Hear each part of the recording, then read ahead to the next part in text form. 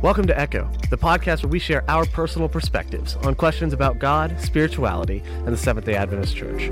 I'm Ryan Becker, your host. No matter who you are, we hope that you find value and encouragement through real discussions about real things. Let's jump in. This episode of the Echo Podcast is sponsored by Southern Adventist University.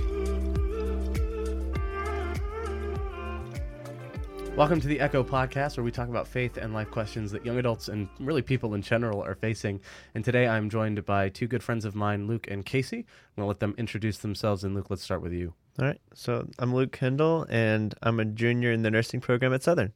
Cool. And Casey? I'm Casey, and I am a pastor here in the greater Charlotte area, and I have two cats. You have two cats? I thought you had one cat. I got a kitten because he was really lonely when I was gone. Things that don't surprise me. I have a lot of friends that they got one cat, and then I start hearing the second that someone posts about them finding a stray or seeing a stray cat, like in their neighborhood or something, I'm like, all right, I give it a month. I give it a month, and that cat's yours. You've named it. You've got all of its shots, and you've officially adopted it. He was lonely. See? This is exactly how this happens. Yep. It's not necessarily a bad thing. I just think it's funny. My mom is the exact same way. I could guess that once every 8 months or so, for a few years there, my mom would come home with a new cat that she found, or that someone else found and wanted to find a home for. This is how I grew up with 4 dogs and 5 cats and that is the perfect some way birds. to grow up. I'm allergic to dogs and cats, so it's actually not.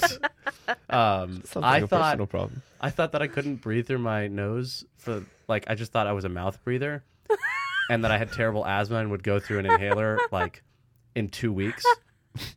And then I went to college away from home for the first time, I didn't have to carry my inhaler on me, and I could breathe through my nose for the first time in my 18 years of life.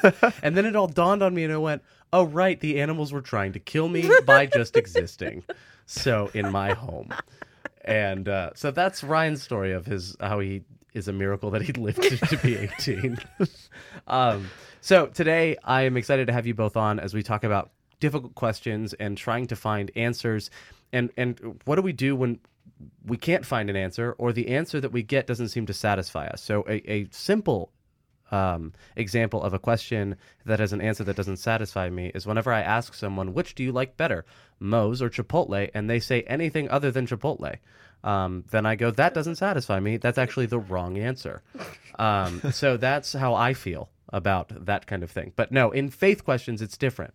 It's this if this is the official explanation, this may leave too many holes or gaps in my mind, or I just don't buy it. Right? Yeah. It just seems too fantastical or too improbable that I can't, that the answer just doesn't seem like that's a good answer.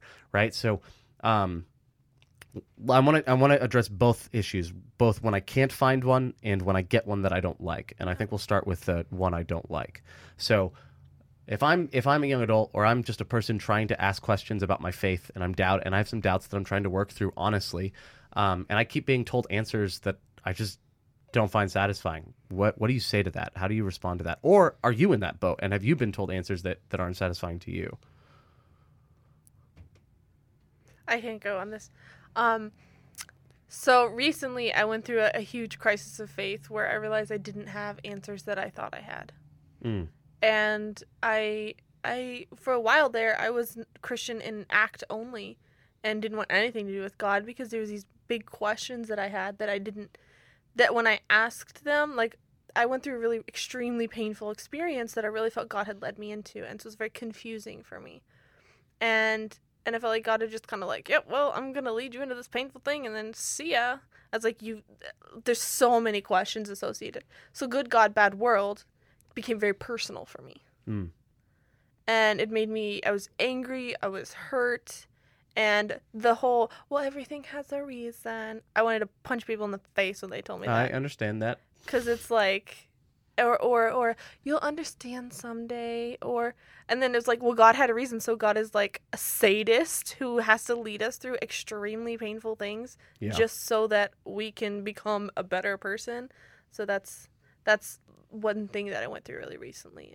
And that was a question that I had that the answers were extremely unsatisfactory. Gotcha. Luke, anything from your end? It's okay if not.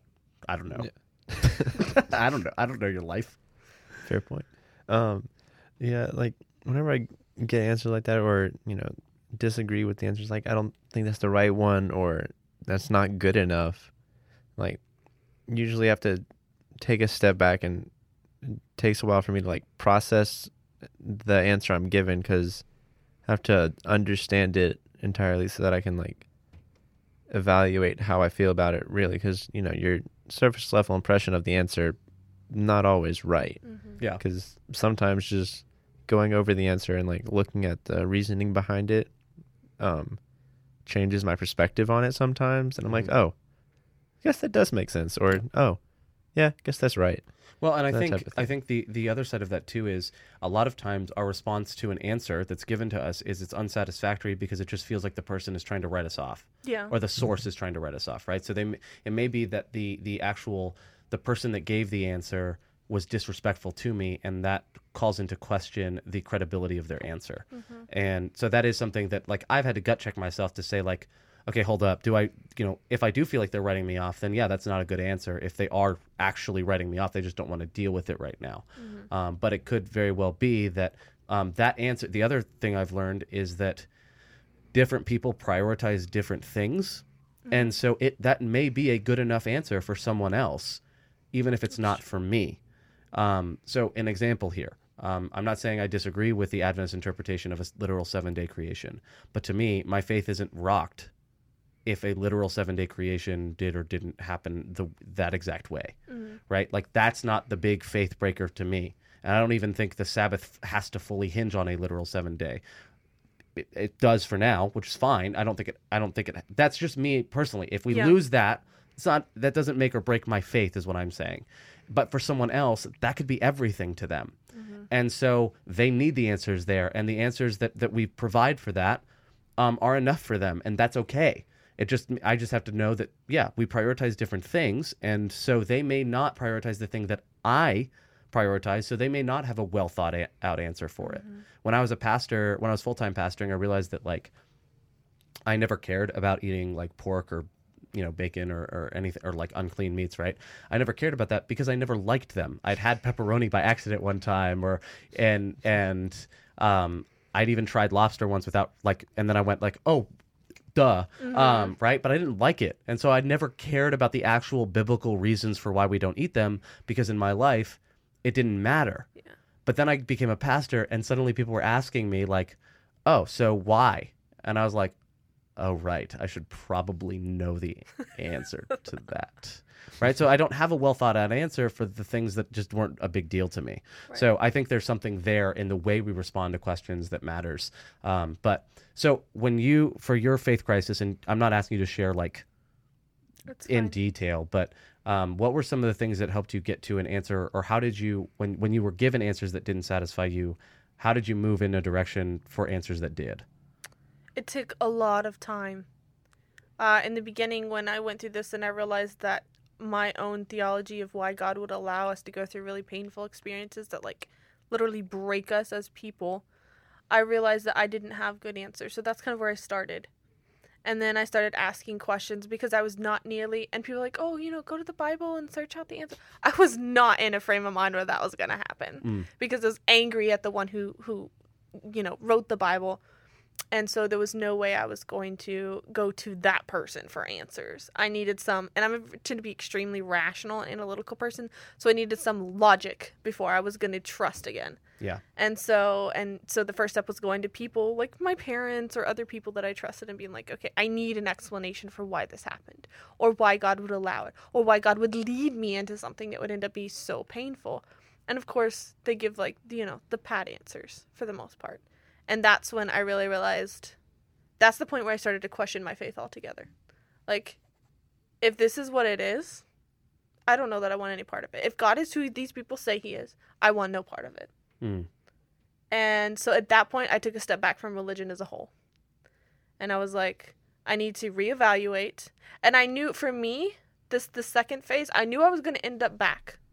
Like, I knew that because of Pascal's wager, which, says, if there is no God, then I haven't lost anything. But if there is a God and I turn my back, I've lost everything. So I knew because of that alone, I would come back to religion. But I had to take time, and I took months. And even now, I'm just coming up on the tail end of that, where I'm coming back and being like, I had to take time to be willing to ask questions, and then to find the answers on my own, and to ask other people as well. It's a process, honestly. Yeah. And I would say even like, so Pascal's wager is something that for a lot of people, they don't buy it. They're like, that's not valid enough. But for you, it is. It's something. It's surely something rational and it makes sense to me. Yeah. So there's nothing wrong with that. Like, Right. I think that I disagree with that. Okay. Find your own. Yeah. Good for you. Like it is about the things that are a priority to you. And sometimes you don't have control over what is a priority to you. Yeah. Sometimes you realize like, you hear something, you go, oh, I don't like that. And you didn't choose not to like it. You just didn't like it. Sometimes just biologically the way we're wired. Yeah, exactly. So, what if I feel like people are just dismissing or writing me off with the questions they give? What is the role of the community in the journey of finding the answers to the questions about God and faith that we have? Well, when you feel like someone's ignoring your question or writing it off, you have to kind of go back to the question and see if they really were. Like, again, evaluating is key in a lot of things, but sometimes like maybe rephrase your question to emphasize what you think is actually important, so that if they're truly caring about your question, they'll know where to focus their answer and not just be giving a blanket statement. Because if you ask a pointed question, then it's easier to answer what's actually being asked than a broad question they don't know necessarily. I think the other thing that leads us to questions that we don't like, or the answers that we don't like or they don't satisfy us, is our motivation in not wanting to like the answer too. There are times where we're afraid of the answer and we don't want it to be what it is. And so we say that doesn't satisfy me because I'm not comfortable. And there are some realities that are just not comfortable. And I think accepting, I had a friend of mine my freshman year at Southern where he and I would go up, we're both theology majors, we'd go up to the library like every night and we would just study, we'd pull up commentaries and we'd look for these answers to these questions.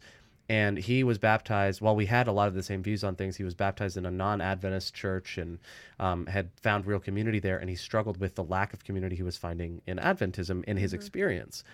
And so every time we would ask questions that challenged our doctrines, even if I came to like a solid, like, yes, this is the answer, he'd be like, oh, no, we got to keep searching. Like, there's got to be. And what I realized was he didn't want it to be that. He was looking for a specific answer, which was a justification to go back to his non-Adventist community and thrive there. And that's what ultimately he ended up doing. And there was nothing I could do. I was frustrated, but I realized, like, yeah, he's looking for something specific here.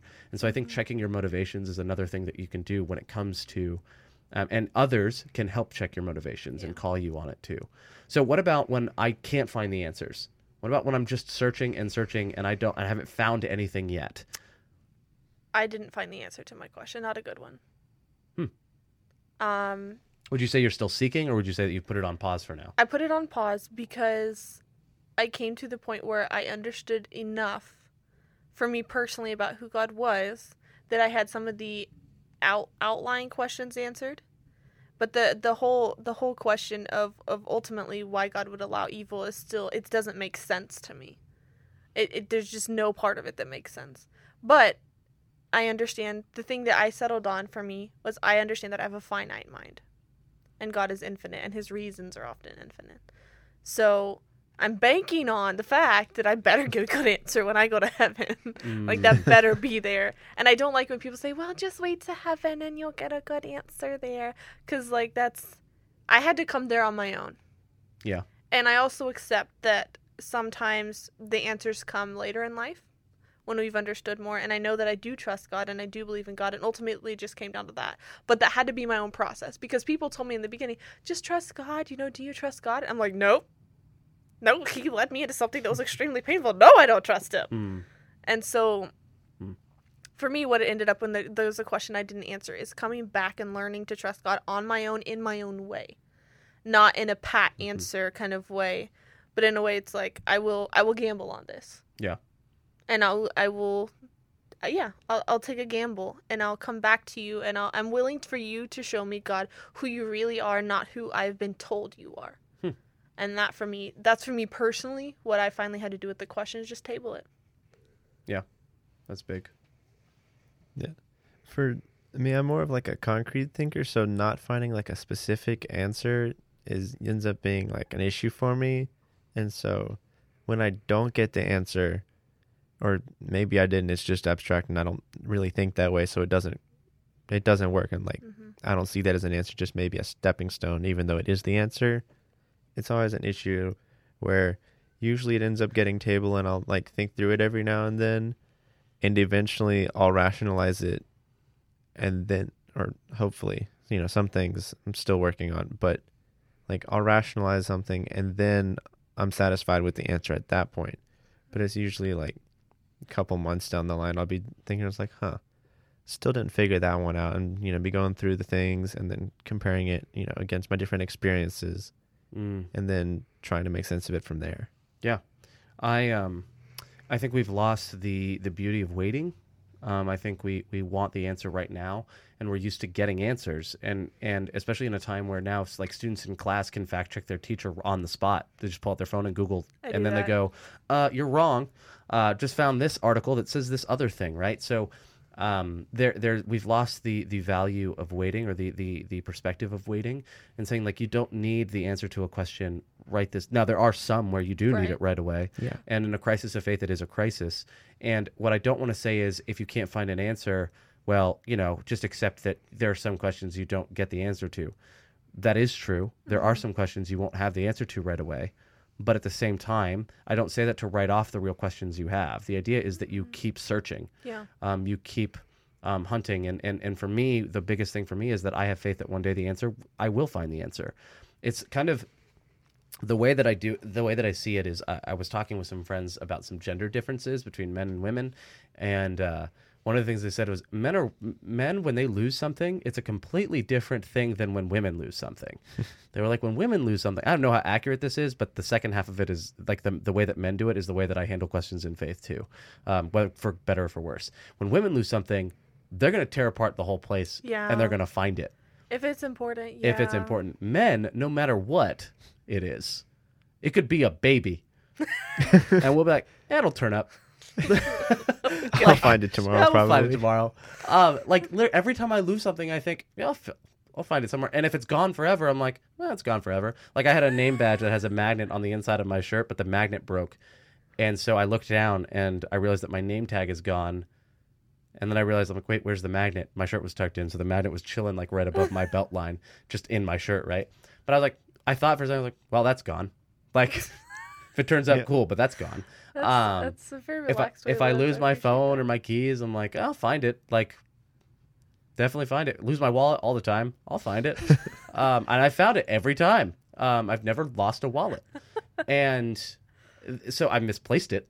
Yes. Never lost it. Right. But that's kind of how I handle faith questions too. I'm like, look, if it is a priority, I'll make it one. But ultimately, I'm like, I know that I'll find an answer to this, and I'm not worried about it right now. And so I have other things that are more important to me right this second than finding this answer. So I'm going to wait and chill, and I trust that, God is going to reveal himself and make himself known with that answer in his time. And I saw this quote on Twitter the other day of this idea that God isn't bound by time or the same rules. So God is never late because by definition he can't be if he's not bound by time. This idea of God shows up right when God is supposed to. And whether you agree or disagree with the nuance of like those specific wording, the idea is God isn't going to be late. God's going to be when he where he needs to be and when he needs to be there. And so for me, I've just kind of chilled and relaxed, and I see the way that he's answered stuff in my past, and that carries me forward.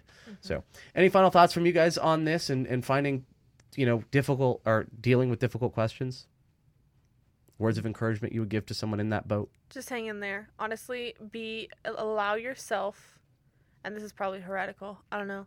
Allow yourself to leave if you need to at some level, and to come back on your own time. Because forcing yourself to stay or forcing yourself to come back when you're not ready, people were asking me, different people who knew about it were like, so are you doing your devotions every day again? And I'm like, nope.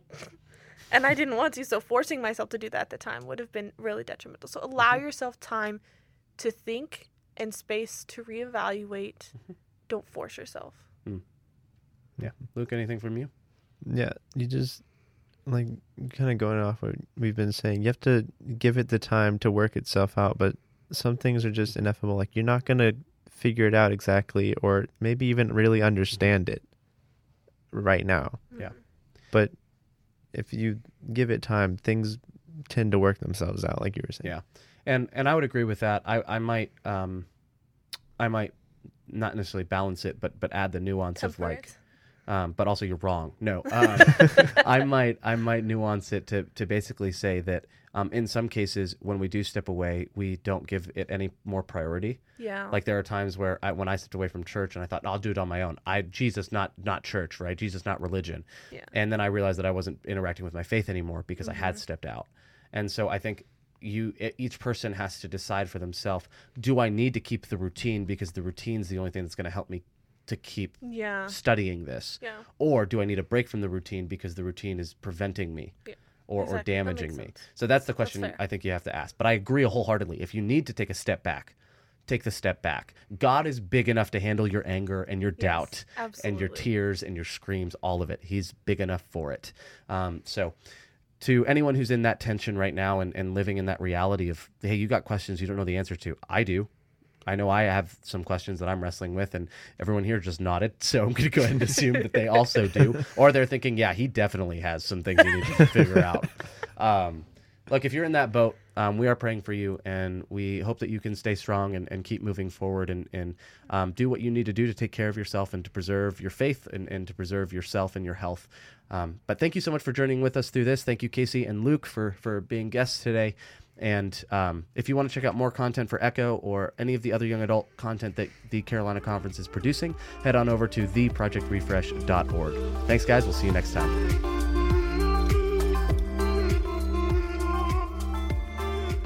Hey guys, thanks so much for listening to this episode of Echo. We hope you enjoyed it. To stay up to date with new episodes as we release them, and for more awesome content from Project Refresh, a ministry of the Carolina Conference of the Seventh-day Adventist Church, then go ahead and hit that subscribe button below. And don't forget to like and leave a comment. This episode of the Echo Podcast is sponsored by Southern Adventist University.